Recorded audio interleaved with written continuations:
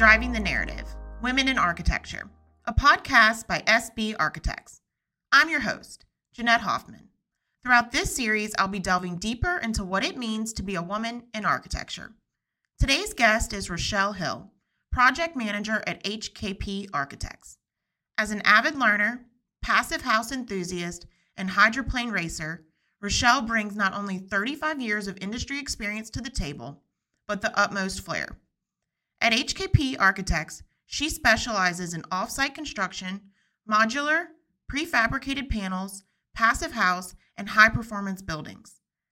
She's currently broken ground on the new Mount Vernon Library Commons, which is a passive house library and parking structure for the city of Mount Vernon.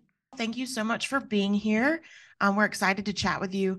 I know we got to talk a little bit previously for our little meet and greet. But here on the podcast, we just want to get to know you a little bit. And I think our first question is just how did you get started in your career? What drew you to the industry? What's keeping you in the industry? And all of that good stuff. Sure. Happy to be here.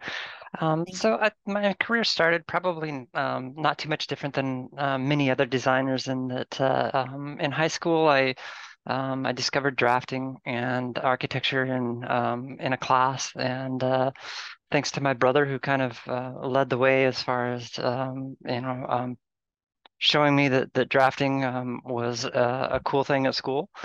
So this is what I excelled at in high school, and the class that I really looked forward to. And so following high school, I didn't have the opportunity to go to college, so I took a position at a local metal building manufacturer, and because I had such good hand lettering skills, my first career position in design was to create bill of materials or shipping lists doing hand drafting.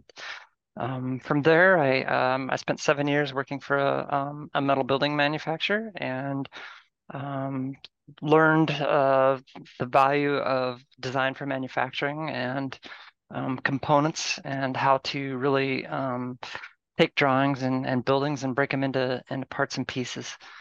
So this is kind of where my career has been focused between architecture and design for manufacturing in various different ways.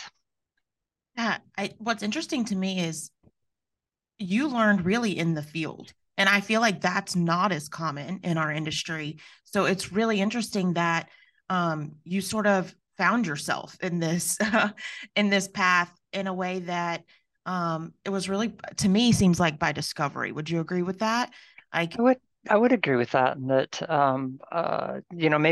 maybe component design or design for manufacturing wasn't exactly the picture that I had coming out of high school of becoming an architect, but Yeah. it was a need that needed to be filled, and I had some skills that allowed me to excel in that. So that's kind of where I focused. Exactly. We talked a lot about sort of this grit and perseverance in your career, and sort of continually pushing and believing in yourself and confidence.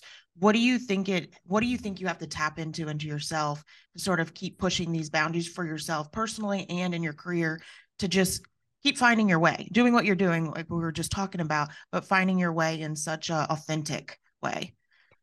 Some patience a little bit with Mm, not only with myself, but with my career, and having a mm, passion for design for manufacturing, having a passion for architecture is really what's kept me going. And that I'm lucky enough to do what I love, and that's a valuable thing that yeah, I really keeps me focused on and humble. And that yeah. there's a lot of people that have positions or jobs that maybe they just make money, and that's not exactly what they love to do. I consider myself very fortunate, and this is kind of what keeps me going, is that I'm lucky enough to have a job in this industry in whatever form, and being humble enough to, again, to say, maybe I didn't make it to a full-on architecture position or become a registered architect, but I'm still designing, I'm still drawing, and there's a lot of other careers that I could have chosen, but this is what I excelled at, and I'm grateful for it. Yeah, and what's beautiful about that is there's so many other ways to practice architecture and design and engineering than doing it by the book, And Exactly. you found that niche and have done it so well. And I think that's really important because I think a lot of people get our younger groups of people get discouraged by our career because it can be really overwhelming. Sometimes we have 4 plus 2 years of school, 5 years of school. Sometimes people don't have enough money to go right into college. These are real life factors that happen, and sometimes that's just not the right path. But look at you, you're here, you're sitting at incredible firms just as much as anyone that has the 6 year masters, and doing it Right. well, which is I think a very, very important message that we haven't had a chance to talk about on here. Um, we talked a lot about sort of hobbies. I love that you talk about being passionate about your job because it seems like you have a really good understanding of what balance between life and work and play and work is. Tell us a little bit about your hobbies because they're very interesting. And then tell me about how you just sort of balance between the two and keep that sort of passion for work alive because of it. Yeah, so many different hobbies and quite a diverse amount of hobbies, and Yeah. um, uh, I've always raced. I started off racing motorcycles, and I raced motorcycles for 15 years, and not dirt bikes. We're talking street bikes that race around a track. By the way, And everyone, she is serious. So Google her real racing over here. Anyway, So I retired from motorcycle racing and thought I'd slow down a little bit, and went to the lake one time, literally slow down. and there was a hydroplane race. And when I was a kid, my father had a hydroplane, and for a short period of time, and it was something that again I fell in love with, and it was, I don't know, gosh, 9 months later we went out and bought a hydroplane, and I started racing hydroplanes. So. In 2015, I was a champion, regional champion of a hydroplane racer. So I race hydroplanes, and I've been fairly successful at that. I'm going to call Forgive myself. me. Do you mind explaining to everyone on here because not everyone is as well Sure. versed what hydroplaning is? So hydroplaning is it's a boat that is also a plane, if you will, and that it's a speedboat that's built just for racing. And rather than plowing through the water, a hydroplane kind of floats above the water. And so really the prop and the rudder are the only thing in the water. So it kind of flies. Hence the term hydro and plane. And yes, they do sometimes fly, and that's not a good thing. Oh, Um, okay, good to know. but but so along with racing hydroplanes, and it's a great way for me to really focus on something that kind of takes my mind off of work, whether that be working on the boat in the shop, or whether it's actually racing. It's a distraction from work, and kind of how I've balanced. Completely on the flip side, I love to mountain bike, and I love to play guitar. And so this is the diversity in kind of what I do. Sometimes I like to go fast. Sometimes I need to just be mellow and slow down. And the balance for me between work and play has taken some time. It's something that in the beginning of my career, I was really after, trying to climb ladders or trying to make a lot of money. And so I would, maybe even take side jobs and work in the evenings, and really pushed myself an awful lot in working. And it's as I've slowed down a little bit and gotten older that I've discovered that, life is short, and I want to make sure that I enjoy life on both aspects. Having a kiddo in high school, and um, getting to enjoy those moments is very important. And I think that balance is really important in work, and that too much of one thing and you get kind of burned out. This is kind of my way of balancing life work is to yeah, a little of both. It's fun to go fast and to completely be concentrated on going fast and not have work in the back of your mind, because you can't do that when you're racing. No. Do you feel like I guess, juxtaposition of this sort of very calm, methodical way of work is really balanced with your sort of high adrenaline, high rush sort of hobby? I think that's what's really fascinating about it. It's like it's two completely different sides of the world, but somehow you've made them kind of come together and work perfectly for you. It's like, yeah, you're not going to get the adrenaline rush working on the manufacturing details or anything else, but you can get it hydroplaning. Yeah, I think that the planning piece is something that I can take from one and apply to the other Mm-hmm. in both ways, and that you're as a designer, and especially for design for manufacturing, you think about how the parts and pieces are coming together, and the planning that goes into Very good point.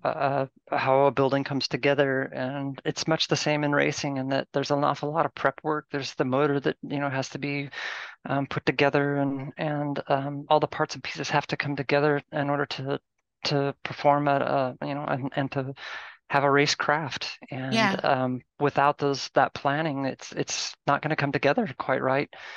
Could be dangerous, and I think that that's true of construction. Yeah, absolutely. I mean, that's where this you're using your skill set exactly how you use it in the offices. The details matter. How all the parts come together as a whole matters. You can't just show up and expect it all to just go well. So I It mean, doesn't go well that way. no, I would expect not. What else I find really beautiful about you is that I think a lot of people, and I'm going to work on this when I become a mom. I'm sure I'm going to be figuring it out the same way you were, but is that you have these hobbies outside of work, but you also have, and I think a lot of people will either be work or family. And that's beautiful. We should be with family, but then they sort of lose themselves a little bit, right? If it's only about the kids' hobbies, it's only about what you're doing with the child, only. My mom was like that a lot, and Hmm. a lot of moms are, right? A lot Yeah. of dads are. We get so enthralled in our children, which is beautiful, that we sort of lose ourselves and lose our own hobbies. But what's really nice about what you do is it seems like you've kept those hobbies for yourself too. The part of you that's really important to nurture is still being nurtured, which I think is such an important thing to think about and take from this conversation. So I'm listening very intently because it was something that I didn't think about until I talked to you. I was like, oh, she's still being true to herself as far as on an individual basis. Right. Um, so what do you think on a daily basis feels like defines success for you in the office or personal or for your family? What does that feel like? For me, success is when I can put all the pieces together and they come together in a reasonable fashion. And Mm-hmm. that not always happens, but that's how I kind of define success, whether that be in my racing, when everything comes together and the boat runs perfect, and you have a good finish. That's success. And I think that that's very much so the same for me in my career, and that whether it be design for manufacturing or doing architecture, when everything, the design all comes together, and you have a complete building or a complete project, and you get to site and it's all coming together to the complete project, when people are living in a house, or the building is complete. That's success to me. Mm-hmm. And that's kind of, there's many successes along the way. Maybe you get to a point where you've achieved a permit or something like that. But Mm-hmm. um, ultimately for me, I want to see the finished product, and that's where I measure my success. Yeah, seeing it come to life, I would agree. Um, Absolutely. do you think that if you worked more so at the front end on conceptual design and early phases mostly, do you feel like you would be able to achieve that same sort of success feeling, or do you have to see those parts and pieces sort of come together as a whole in the end? Um, I think I would be fine with, and that's kind of my position now is that I'm not always drawing all the parts and pieces, but I understand that I have an important influence on those parts and pieces and the building and how it's being shaped, how it's, so you still understand that it takes many pieces to bring something all together, and that especially on larger projects, maybe it's beyond what I could do, and I need a team. And so being part of that team is focusing on smaller parts, and realizing that the importance of those parts makes a whole. Yeah, absolutely. Um, and we've talked about this a lot on the podcast, and it's been a very important theme, is that having difference of opinions, different types of people, different inclusive and diverse environments at the same time that come to the table, whether it's for disabilities, whether it's for any type of just understanding that the people coming to the table reflect on what the building is. Do you feel like you have a foundation in a place where you can bring most people to the table? You feel comfortable at the table. How do we make more people feel comfortable at the table that are coming in? I think that again, some having some humbleness, Mm. and just respecting that it there's people from all walks of life, including myself, who is, I'm transgender, and uh, I make myself feel comfortable, even if others aren't. Mm. And I think that, yeah, that it's just having some respect. And I feel that in my career, I've done well, being a trans woman, and that. Um, if people maybe don't respect me at the beginning, they will at the end, because I'm cool. I can cover so many different aspects. If they're not willing to talk about one subject, then I'm going to talk to them about something else that makes them a little more comfortable. You're like, what can I pull out? I can pull out racing. I can pull out children. I can Right, pull out this. I can pull out this. Yeah. right. And so sometimes it's just breaking down barriers. Yeah. Breaking down barriers in all sorts of different ways, and that's something else that I love to do, is to yeah, just persevere through this, and just show people that I'm human. And I think that that's something that we should all practice with all people. We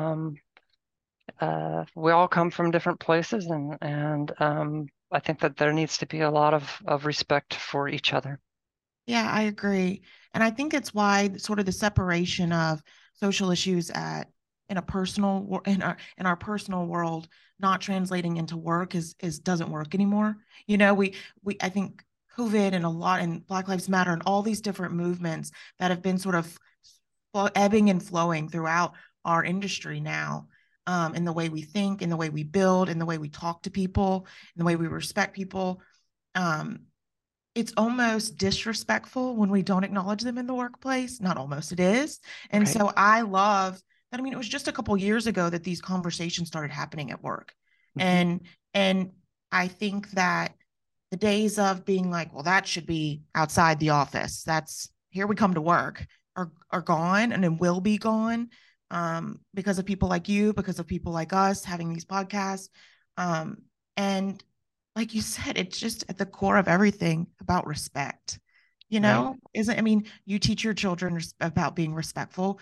And what I find so interesting about that, and you can, I mean, let me know if you feel the same way, is I feel like this new generation coming in, it's to them, it's like unfathomable that you wouldn't just be accepting of everyone. Like they can't even compute the concept, right? Like, Right. and I think that that's the best part of this future is that we have this generation coming. You said you have a 17-year-old? Yeah, yeah. Yeah. 17-year-old kiddo who's non-binary, and Yeah, it exactly. it's that type of exactly what you said of the newer generation is really where I have hope and Hmm. diversity in that, for them to think that I wouldn't be comfortable in a meeting because I'm transgender is exactly what you said. It's unfathomable to them because you're just a human, You're just and a human. You're a human being. and and this is the stuff that really warms my heart because it's a change, and it's a much needed change. And so yeah, there's things that I've been able to do in design to influence in just a little ways. Gender neutral bathrooms is a great example, and really pushing for inclusiveness in a building design. Yeah. It's interesting to me that gender neutral bathrooms are still a discussion because family restrooms or restrooms that we share, single hold restrooms, are gender neutral bathrooms. They just have a different sign on them. We've Right. been doing we've been doing this. Like this isn't new. Right. So it's very interesting to me. With that new generation, what advice would you give to someone that's thinking about coming into our field, thinking about starting engineering, architecture, doing it in a way you did it, going to school, not going to school, figuring it out in the field? What would you tell them? First, I'd say master your people skills. Learn to Yeah. Oh, I like that. communicate, and that's a vital skill in any career that you choose. I like that. Secondly, I would say get out in the field, get out and see how manufacturing, if the way that our industry is changing, and that there's an awful lot of stuff that's coming back to, factory built, modular, Yeah. offsite construction, and Prefab. exactly. And so, the more you can understand from the person who's putting the parts together, whether that be in the factory, whether that be on site, understand the nuances and how they influence your design is something that I would advise younger designers to do, because this is stuff that you're not going to learn in textbooks or in a college classroom. And in order to do that, you have to have the people skills to be able to approach somebody and have a conversation, and be humble enough to say, I want to learn. I want to learn about how this goes together so that I can be a better designer.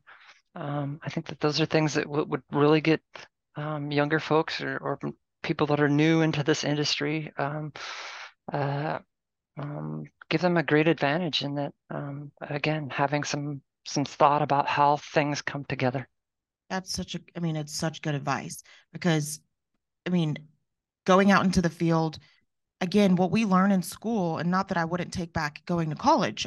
There's plenty of things I use that are useful in my career every day, but you don't what architecture is taught to you in school or what engineering is taught to you in school is very different than what it is in the field and in the real world. Um, and I was just talking to Shosh, one of our principals at SB, about her son is in engineering school right now and for mechanical engineering. And she was saying, like, yeah, he loves it, but he learned really quickly that the professional world, because he's interning, is so different than what you're learning about in school, what you think it's going to be in school. If I was what I thought I was going to be in school, I'd be a starchitect. I'd be in magazines every day. Right. And my buildings would be on the front page and on every story you could think of. And that's just not reality. We still are doing beautiful work, but it's not reality. But what's important about that is you basically went out and started with what we call internships. You basically went out and just started saying, I'm going to try this, I'm going to try this. And so, you'll never know what you love or like or excel at if you don't try it, right?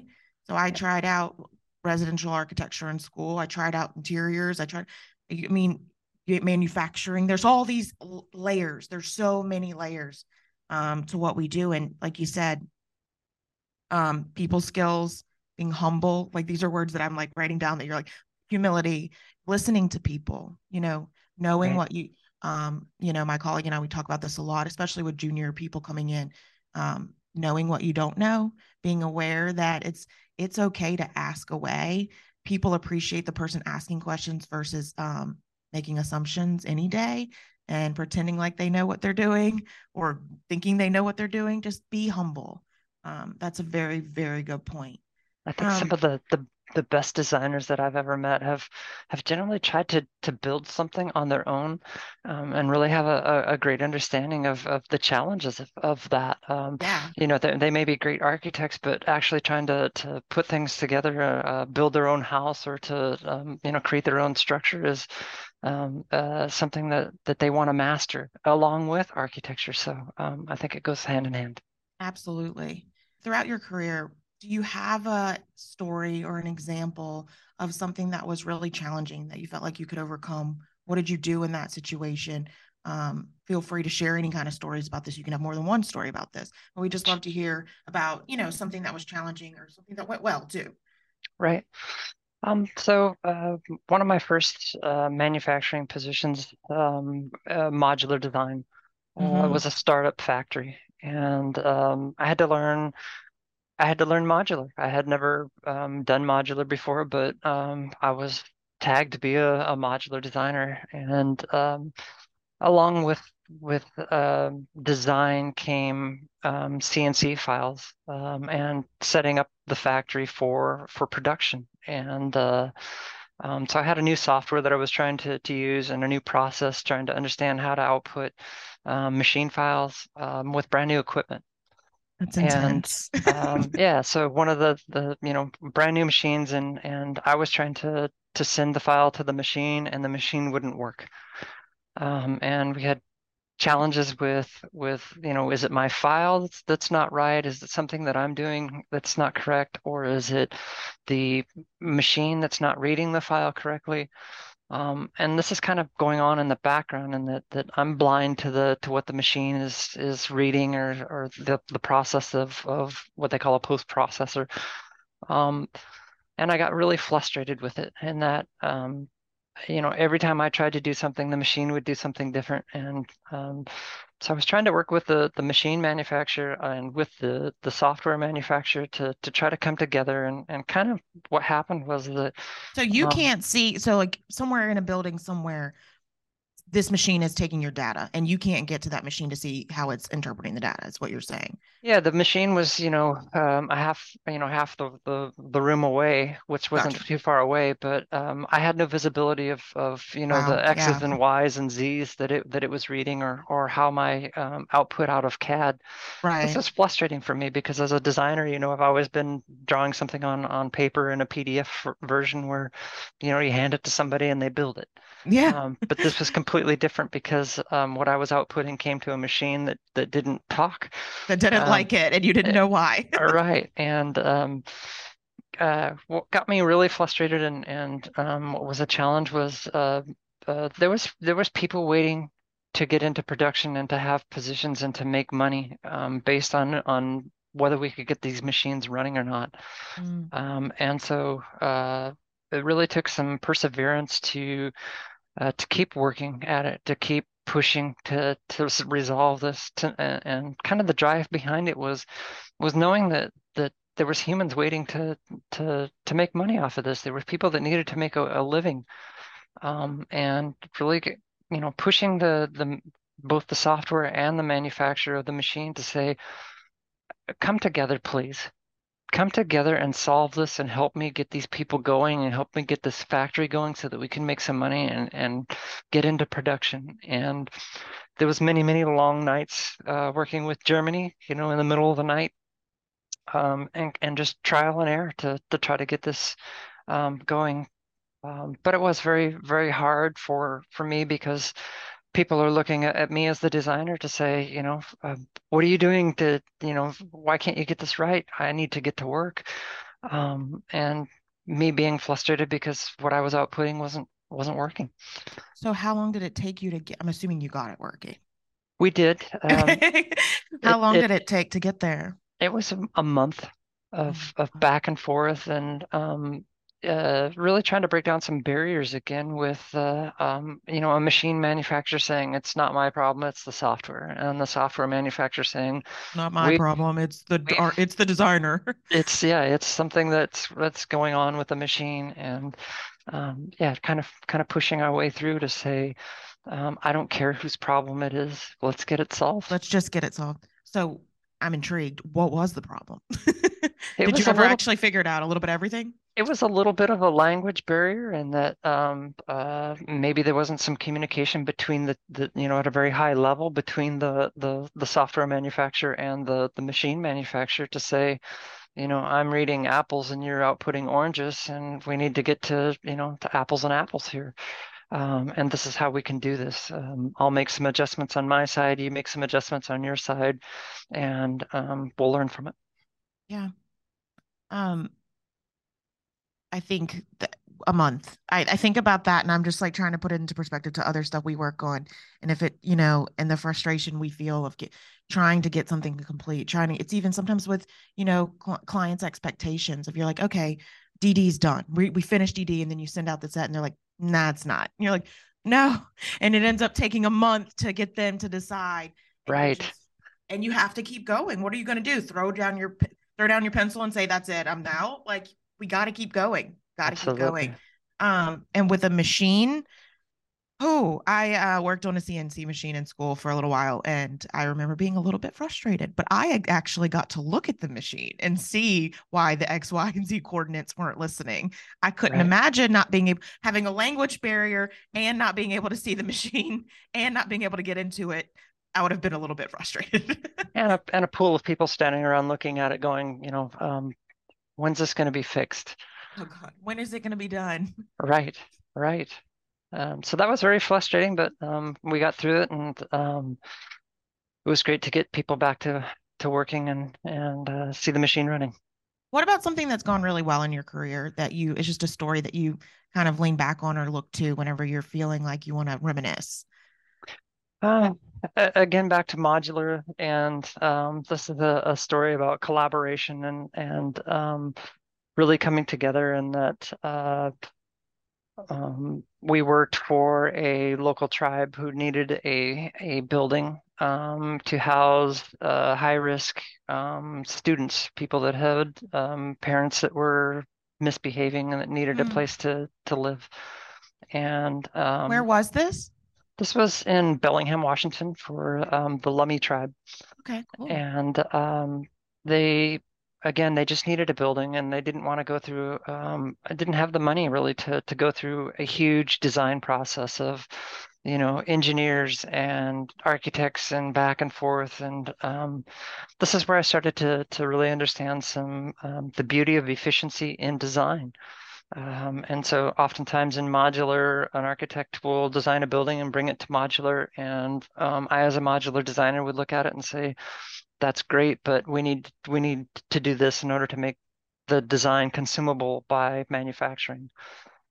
So in this particular process, the architect and the engineer came together with me in kind of a roundtable conversation, and they said, "You, as the manufacturer, have more information about what you need as far as drawings and how this thing should go together. You guide us." And so we worked together in a collaborative manner to cut down on the design and the duplication of design. So rather than the architect designing it twice and the engineer designing it twice, Right. we designed it correctly from the first go around, um, to produce a project that was um, really meaningful, and that we made this building and we came in on their budget. And again, watching it all come together in the factory, and kind of explaining to the people that were putting it together the importance of it and what it meant, and seeing it installed, and seeing the end unit and the end product, and happy kids inside this building that maybe would have been displaced or in bad situations, was one of the most impactful and joyous things that I've had the opportunity to do. Because again, it was all sorts of different things that fed my passion. The collaboration was something that I continue to long for. It was, where people can put down their barriers and say, let's just work together to make what we know we can do, and do it as efficient as possible. Is It's something it's my passion, and I champion to this day. Yeah. Beautiful. Um, I am looking up that project. I wrote it down. It sounds amazing. I need to check it out. Yeah. I have to ask because I'm on the design side. Do you ever, what can, as designers that you're working with, Hmm. I'm sure there's been some times you've been a little bit frustrated with us. I know we can get a rep sometimes that we're a little bit stubborn or that we aren't can be not the most collaborative at times. Um, but also passionate about what we do. So we like to be stubborn in the sense of we really worked hard on this. We really care about it. There's a lot of thought process behind it. What can we do better as designers when we're working with you, another designer in another part of the world, another part of the set, to do better, to help you feel like that collaboration is better. Yeah, this is something that I'm learning working in an architecture firm that doesn't manufacture, is not design build. Is that there's legal reasons why the collaboration has to stop at a certain point. Mm-hmm. As an architect, we don't design or draw every wall stud or every structural component. And that kind of bothered me in the beginning as to, why we couldn't do that. And it's some liability that goes Yeah. on there. Um, uh, but I think just really coming to the table again, I'm gonna pound on this being humble, and just trying to understand what you can do to make everything come together better. And that's right on through to MEP. Yeah. Plumbers and electricians, and they have constraints and stuff that they're trying to work with, and really just trying to mold together to make a product and to make it easier for the install, is gonna make for a smoother project all the way around. So again, my suggestion is just try to immerse yourself, even though maybe you're um, not responsible for the design of the structure or the MEP portions. Try to understand what their constraints are, what they're Yeah. trying to work with, and be complacent as much as you can to hold on to your design, to stand up for your design, but also be a team player to Yeah. say, if I've got to move a door or a window just a little bit in order to make it manufacturable, to make it more sustainable, then I'm gonna adjust We just a can do little bit. that. Yeah. Yeah. Having that pliability. I like that word. That's a good point. And like you're saying, just understanding everybody's trying to do their best job. Mhm. So, don't get in the way of someone else doing their best job. You don't want, and so everybody allowing the space for each other to do their best work. The MEP wants to do their best job just as much as the designer, just as much as the civil engineer. Everyone wants to just put their best foot forward.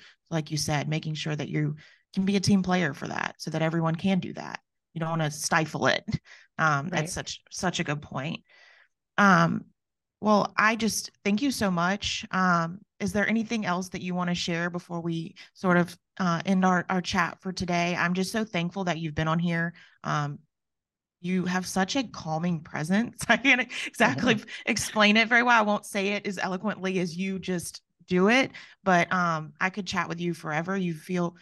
I can imagine that it's wonderful to work with you because you have a very calm demeanor. You're very open and collaborative in the way you speak. So thank you for coming on here and sharing your knowledge and being so forthcoming with us and open about your life, about your hobbies, about your work. And I hope that we can do you proud when this episode comes out. But I'm really, really thankful for you coming on here. Thank you. I'm honored to be interviewed, and I just hope that whatever I've output is helpful to someone. Yeah. And again, thank you.